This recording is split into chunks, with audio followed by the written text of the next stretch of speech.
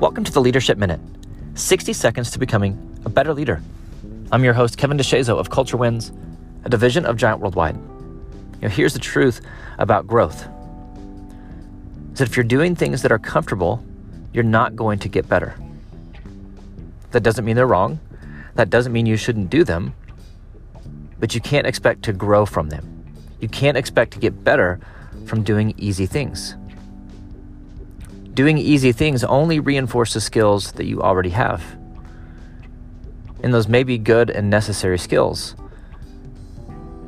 But if those skills won't get you to the next level, if they're not helping you grow into who you want to be and who you're supposed to be, then you need to start doing something different. The only way to grow is to do things that are uncomfortable, things that stretch you, things that may cause you to fail in the moment.